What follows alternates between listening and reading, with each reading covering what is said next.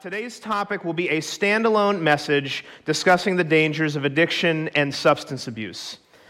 Now, I know that might feel like a hard left-hand turn, especially if you were here with us for our movie series, but we feel this topic is so important that it is worth a Sunday morning sermon to address it. And so if you're not aware, September is National Recovery Month.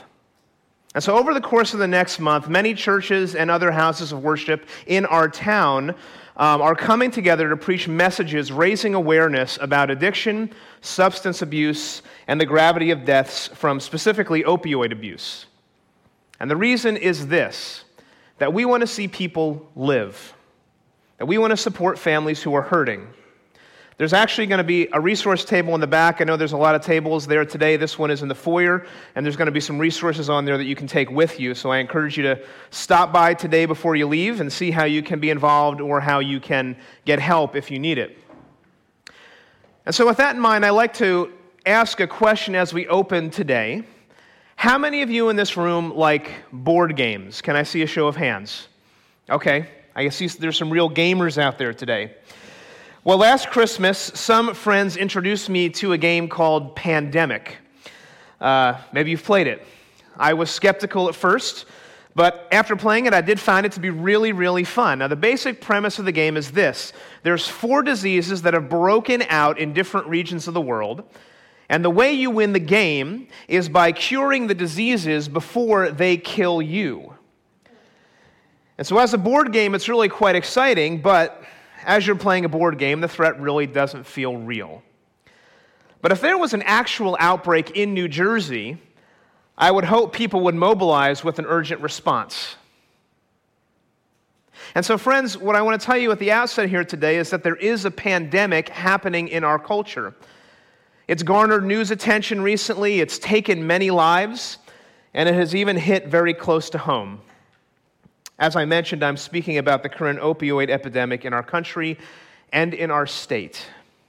Now, if you don't know, opioids can be prescription medications often referred to as painkillers, or they can be so-called street drugs like heroin.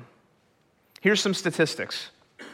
In 2017, about 475,000 young adults misused an opioid prescription for the first time. Dependence on opioid prescription pills can occur after just 5 days of use. And even more challenging is that over 50% of young adults who misuse prescription opioid pills got them from a friend or a family member. And prescription opioids are often a gateway to illegal drugs like heroin. In fact, in New Jersey alone, over 500,000 people are addicted to heroin. And the overdose rates are 50% higher than the national average. Now, if you follow the news, there's been some high-profile cases that have included the death of the singer Prince, who died at the age of 57 from an overdose of fentanyl. More recent is the death of Tyler Skaggs, a 27-year-old pitcher for the Los Angeles Angels. An autopsy of the pitcher revealed that his death was caused by a mixture of alcohol, fentanyl, and oxycodone intoxication. In other words, abuse of opioids is taking lives, and to put that in perspective, let me mention this: 116 Americans die of opioid overdoses every day. That's about 1 person every 11 to 12 minutes. And if I break it even closer to home, in the Somerset Hills region, the area where many of us live, 26 people have died between the years of 2012 and 2018. 26 people. Now, friends, 1 death is too many, but 26, that is tragic. That is devastating. And sadly, it's wealthier suburban communities that often seem more susceptible to these losses. So let me make this personal. I suspect that many of us know addicts. If you know somebody with an addiction, either a friend or a family member, or you know someone who has been impacted by someone else's addiction, I want to ask you to raise your hand. Right, and look around and see that you're not alone. Secondly, if you're here today, I'd like to invite you to take a moment to consider your own family or people you know. What if they were one of those 26 people who died? Because that statistic breaks my heart. Now, I've been privileged to sit on the clergy council for a group called Community in Crisis. Their information is behind me here. They're a nonprofit group that focuses on substance abuse prevention and education. They're based in Bernardsville. And their heart is to end opioid-related deaths in our area and beyond. And so as a pastor, I have personally helped with funerals of young adults who have died of overdoses. I've listened to families who've been affected by this crisis. For parents, I got to tell you, this is heartbreaking to watch your child suffer. Because every day you're wondering if you're going to get a phone call telling you your child has died. And you wrestle with feelings of shame and isolation. In fact, I think these feelings are captured in a recent film I watched called Beautiful Boy, which is streaming on Amazon Prime. It's a movie starring Steve Carell, and it's based on the memoir of the same title. Now, just a disclaimer, if you do decide to go home and watch this movie, it is rated R, primarily for drug use and some profanity. But from what I've heard, it really closely depicts what it's like to live through a family member's addiction.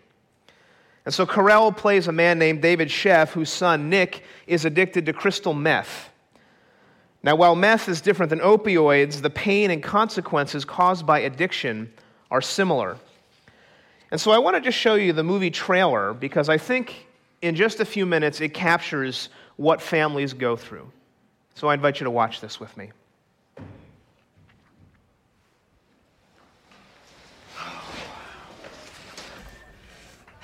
So how you doing? I'm doing great, just doing what needs to be done. And what does that mean? I'm sorry, Dad. Why don't we just have lunch and talk? We can do that, right? Please. You think that you have this under control. I understand why I do things. It doesn't make me any different. You're just embarrassed because I was like this amazing thing, like your special creation or something, and you don't like who I am now. Yeah? Who are you, Nick? This is me, Dad. Here, this is who I am. This is not you. This is not you, Nick. What are you doing, huh? You always gotta be controlling everything all the time. Let me book your room No, Dad. at a hotel for a couple of nights. Dad. I don't want it to go like this. My son has gone missing. Nicholas Sheff, S-H-E-F-F. There's no one by that name, sir. There are moments that I look at him, this kid that I raised, who I thought I knew inside and out, and I wonder who he is. I thought we were close. I thought we were closer than most fathers and sons. Why? I felt better than I ever had. This isn't us. This is not who we are. My son is out there somewhere, and I don't know what he's doing. I don't know how to help him. You can't! I don't feel like I have a disease. This isn't like cancer. This is my choice. I put myself here. I failed. I can't do it alone. I need to find a way to fill this black hole in me. I still have a family. I want them to be proud of me.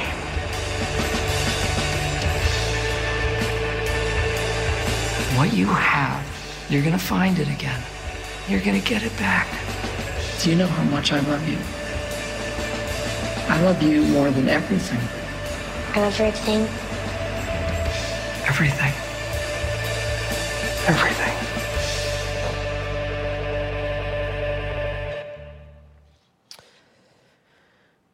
This is not who we are. I don't want to let people down. I don't know how to help my child. Can you sense the struggle they're going through? It's difficult. Friends, there is a pandemic in our midst. What do we do? How do we end it? Well, for our time today, I want to offer 3 biblical principles as a guideline for combating the pandemic. First, we have to shine the light. Second, we have to grab a hand. And finally, and most importantly, we have to look to the sky. Before we look at those, let's pray.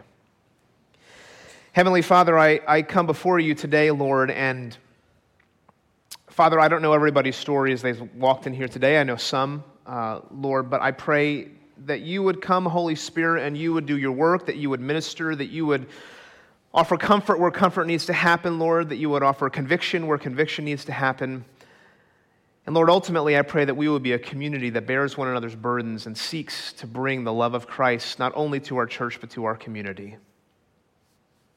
May you come and speak today, and may my words fade and may your words come, and we ask that in Jesus' precious name. Amen. So first, we have to shine the light. In other words, we have to confront addiction when it's happening, because addiction doesn't only affect the addict. And while we focus on opioid use today, addiction rarely begins there. Now, back when I was in high school and college, I knew a young man. His name was Josh. He was in a neighboring youth group. We attended retreats together. And actually, later on, we wound up going to the same college. And I didn't know Josh incredibly well, but we were friendly, and I cared for him. But then one day, I got a phone call informing me that Josh had died by drinking himself to death. Now, addiction comes in many forms, and none of us are immune. In fact, you may be sitting here today saying, well, I don't struggle with alcohol and drugs, I'm good. But we commonly see addictions in other areas of life. Things like video games, or binge-watching television, or trips to the mall can turn us into shopaholics. Maybe it's workaholism, or gambling, or dabbling in pornography that can turn into an addiction. Do you fit any of those categories? Because when we recognize that we have a proclivity towards addiction, it helps us to have empathy for the addict, as well as guarding our own hearts. But addictions need to be exposed and have light shone on them. In fact, look what Paul writes to the Ephesian church in chapter 5 of his letter. He says, "For at one time you were darkness, but now you are light in the Lord. Walk as children of light, for the fruit of light is found in all that is good and right and true. And try to discern what is pleasing to the Lord. Take no part in the unfruitful works of darkness, but instead expose them." Now, light and darkness are frequent metaphors in the Bible. In fact, light leads to an embrace of the good and the true and the beautiful, but darkness leads to destruction. And addiction thrives in darkness. And so he says, rather, walk in the light. Now, shining the light on addiction requires understanding what it is. And I think Dr. Ed Welch is helpful here. He defines addiction this way. He says, addiction is bondage to the rule of a substance, activity, or state of mind, which then becomes the center of life. Did you hear that? See, addiction is bondage to the rule of something other than God. It's something that must be broken and removed from its throne, but it's not easy. Like my friend Tim Lucas gave a recent sermon where he described the progression of addiction in 3 words. And he said, first, it begins with injury. Addictions are often born out of injury in someone's life. Well, this can be an emotional wounding from when you were young, which maybe caused you to turn to alcohol or opioids later in life. It could also be a physical injury that happens from an activity like playing sports. And in reality, that's the way a lot of young adults get hooked on painkillers. And we think it's no big deal, right? It's just one pill and we'll feel better, which is fueled by a culture that tells us we should never experience pain. But injury moves to idolatry, and then it gets worse. Now, idolatry is actually the root sin in the Bible. It's the sin underneath every other sin. Idols are false gods that enslave us to their will and give us a false blessing. We think we can't live without them. And when that manifests in substance abuse, the addict is always living for the next hit. And they will lie unendingly to get it, because all they know is they want more. And idolatry turns into identity, finally. And that's where the addiction consumes us, and it becomes us. In that movie, Beautiful Boy, Steve Carell confronts his son about his addiction, trying to shine light on it. And in the midst of the conversation you saw on the trailer there, the son shouts back at the father, "Dad, this is who I am. This is who I am." It's identity. The Apostle Paul knows this struggle all too well. In the 7th chapter of Romans, Paul gets candid about his struggle with sin. He writes this, he says, "So the trouble is not with the law, for it is spiritual and good. The trouble's with me, for I am all too human, a slave to sin. I don't really understand myself for what I want to do. I want to do what is right, but I don't do it.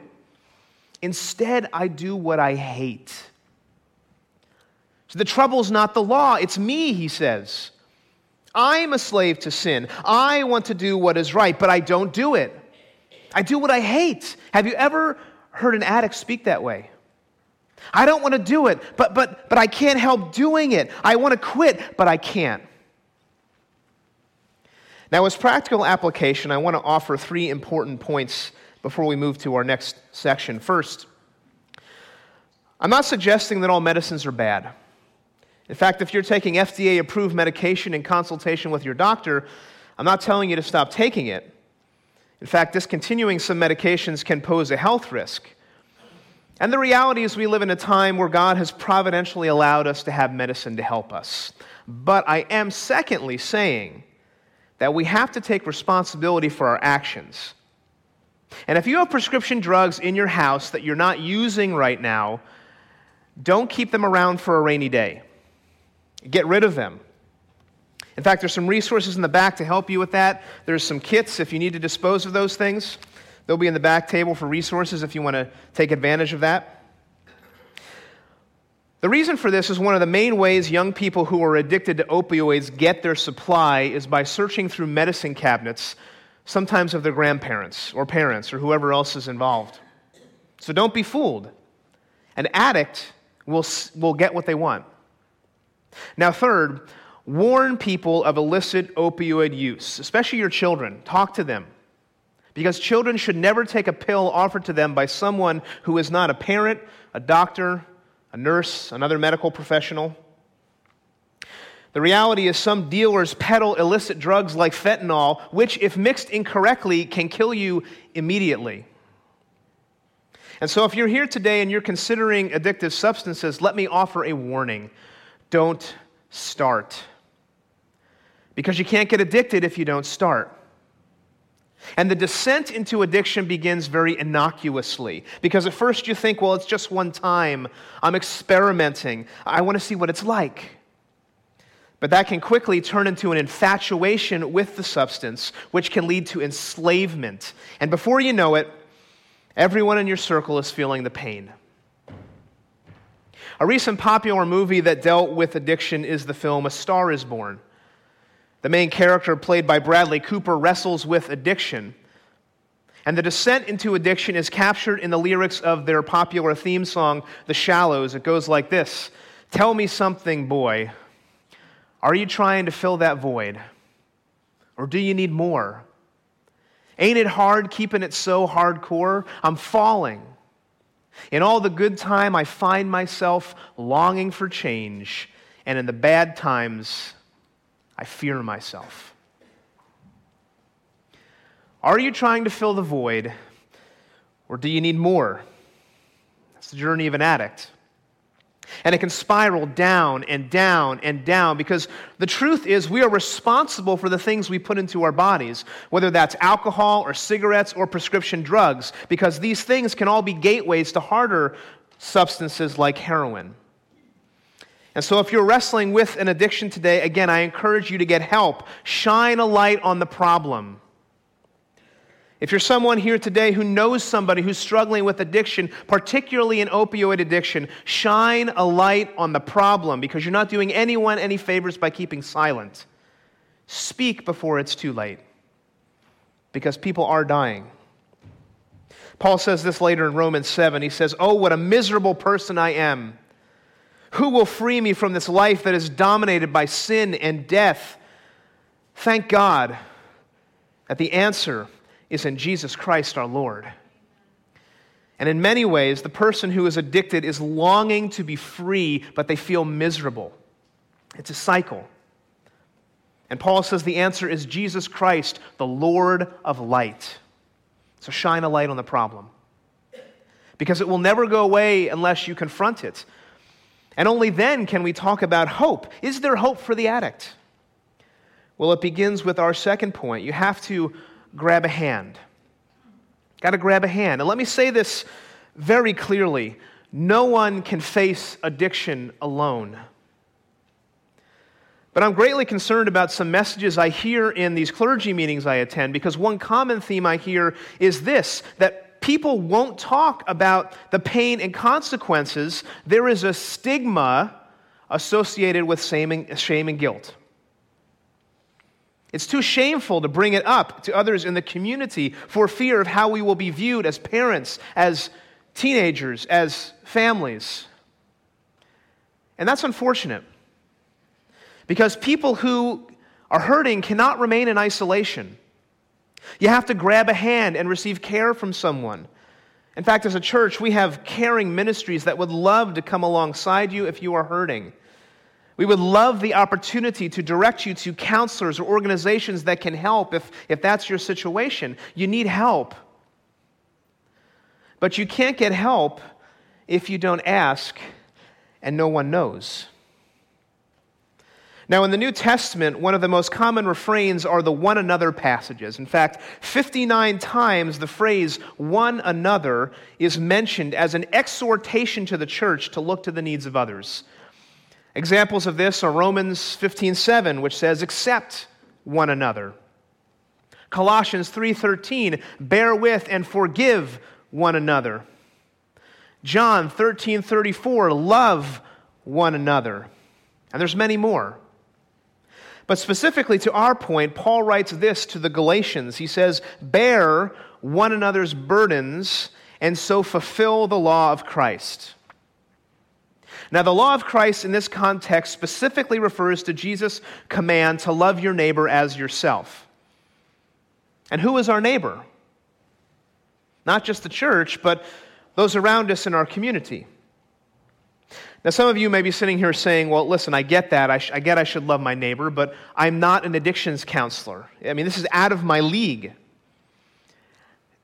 And I understand the reluctance. I mean, most of us are not addictions counselors. But you can offer to take somebody to a counselor. You can choose not to judge people and families who are struggling. Rather, you can pray for them and walk with them. It's a big burden. Let's help bear it in some way. And here's the key point that I'm trying to make. It's this, that in a gospel community, there should not be a stigma. That if you understand the gospel, sin and its effects should not shock us. I mean, that's why theology is important, right? We're fallen creatures capable of all kinds of fallen actions, and as a result, the church should be the most welcoming place, the welcoming community to sin strugglers as we help people find new life and wholeness in the person of Jesus Christ. And if you're struggling, we want you to know that you are not alone. Now, sadly, people stay in isolation. In fact, if I go back to that movie, Beautiful Boy, there's a scene where Steve Carell takes his son to a rehab clinic for the first time. He's desperate for help. And look at what they tell him. He needs treatment, and fast. There's still a lot of drugs in his system. And worst of all, he's in denial. Can you help him? Oh, yeah. I mean, a lot of the people here are not here by choice. And they have just as much chance as anybody. Okay. So we have a free bed. So if you want, we can check him in for a 28-day treatment, and then we evaluate. What is your success rate? On the high end, 80%. On the low end, 25%. Look, he will have daily consultations with a staff psychiatrist and physician. We have daily NA and AA meetings. He'll be monitored very closely. Thank you. And last page. Everything.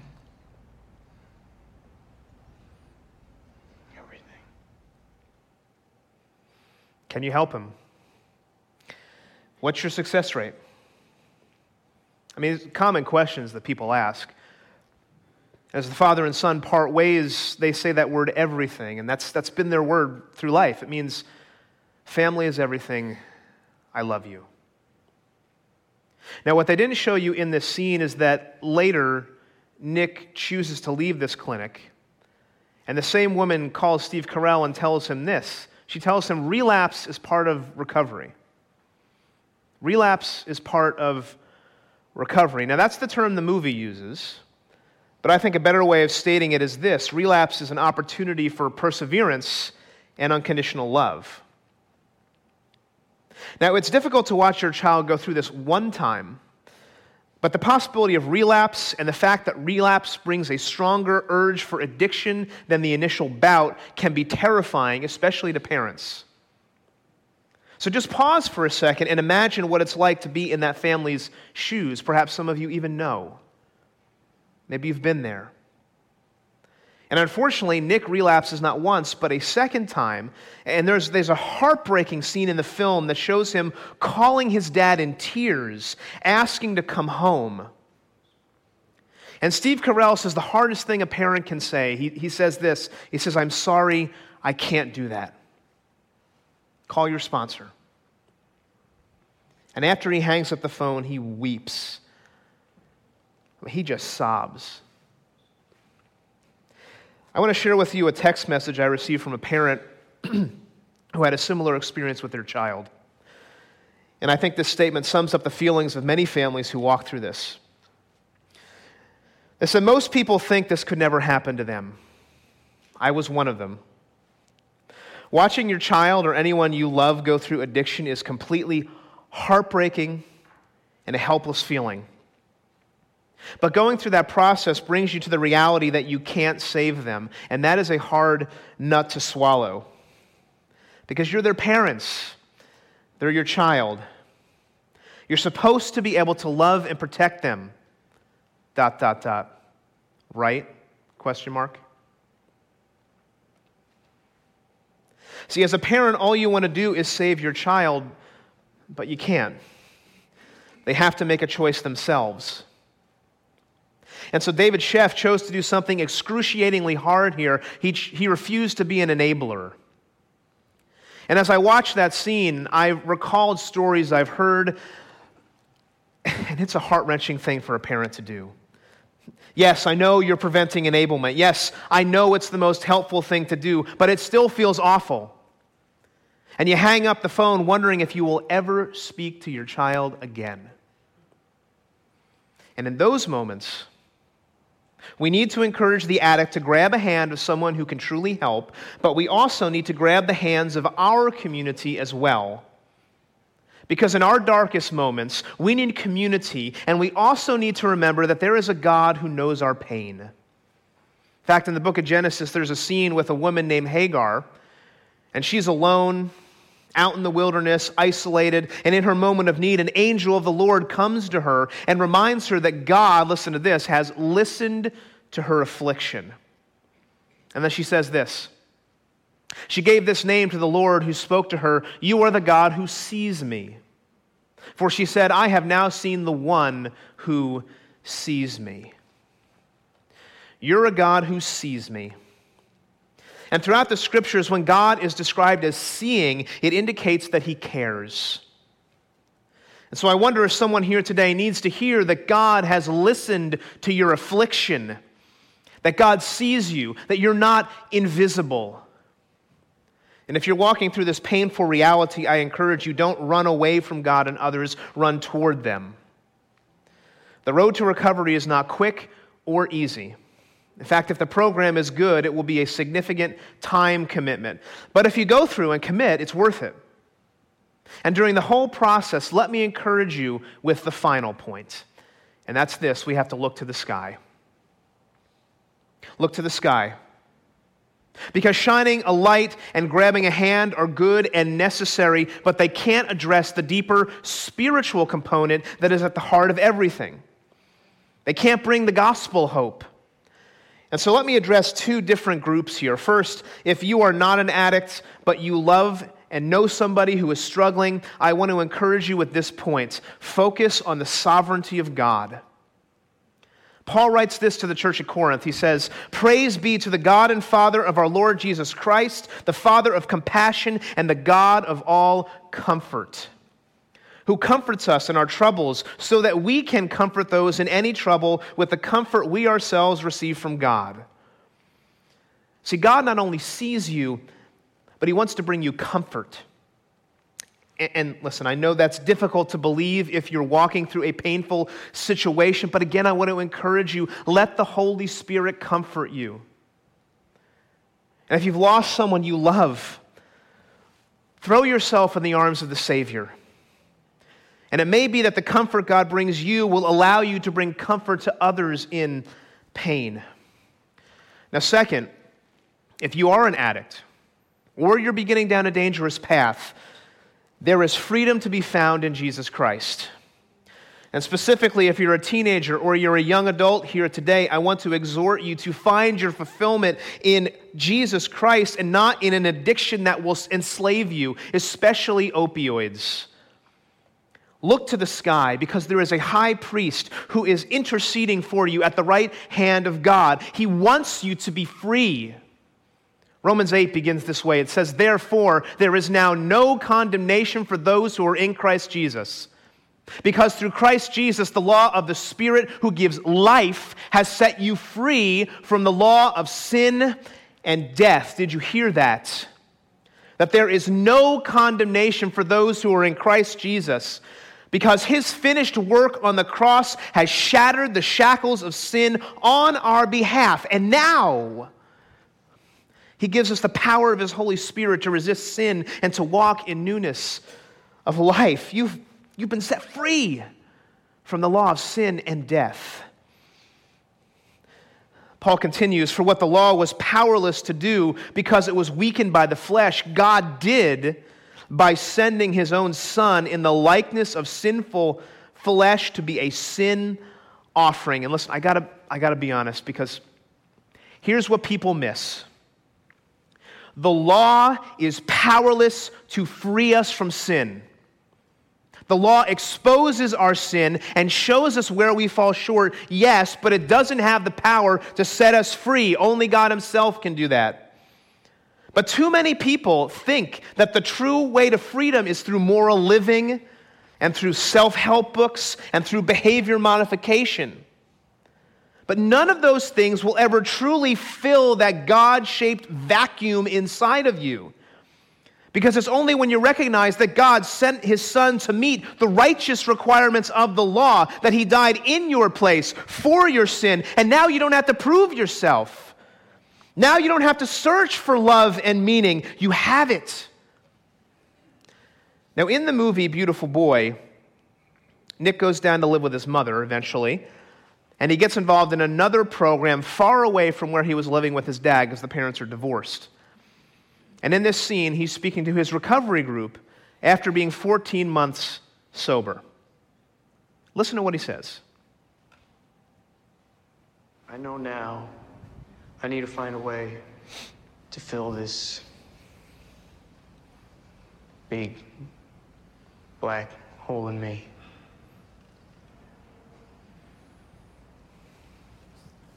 Anyway, so I'm 14 months clean. I have a job at a rehab. It's fulfilling to help other people get sober. I have a sponsor, Spencer. Shows me how great my life can be sober. And I still have a family. My mom's been amazing. My dad's been amazing too.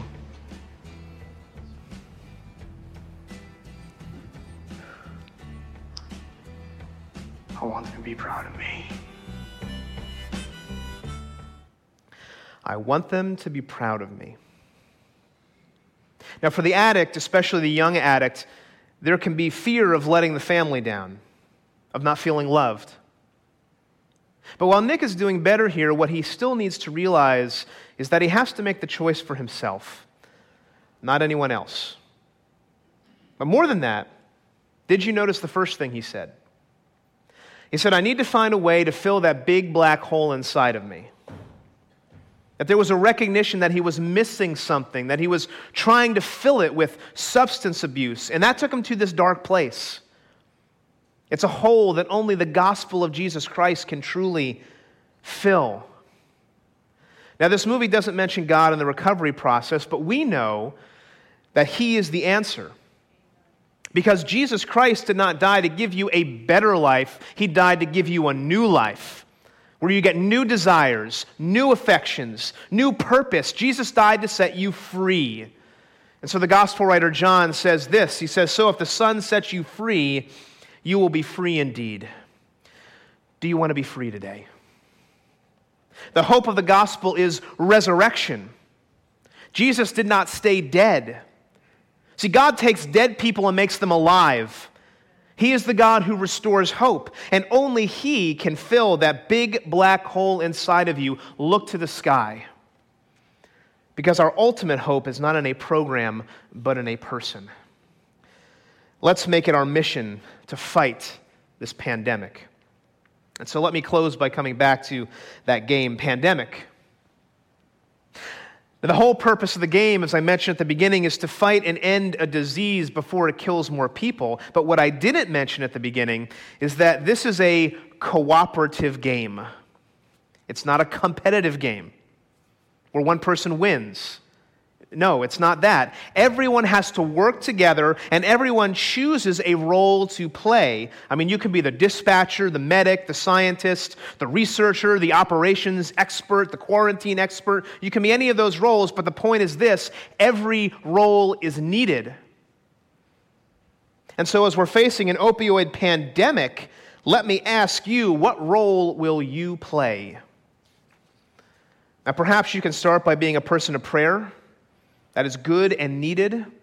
Our community needs our prayers. It needs us to cry out to God on their behalf, people that are struggling.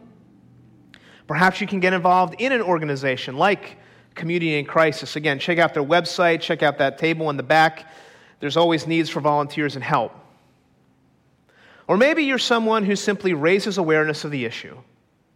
Whatever it is, don't be silent. Like the game Pandemic, this will require cooperation, not competition. So shine the light, grab a hand, and look to the sky. And as we pursue those components, they become the tools to ending the pandemic. Let me pray for us, and I'll also invite the worship team to come forward for one more song before we come to the table. Heavenly Father, we come before you, Lord, our hearts broken over the things we see happening in our midst. And Lord, I pray that you would reveal to us the role that we would play. I pray that you would raise to our mind people in our lives, people even in our wider circles of influence that are struggling, Lord. I pray, Lord Jesus, that you would come, Lord, that you would set people free. That people would look to you, Lord. And Father, may we be sensitive to the movement of your Spirit and the guidance as to where you would have us go and who you would have us minister to, Lord. I pray more people will be set free and come to life in you. We give this to you, Lord, and we praise you in Jesus' name. Amen.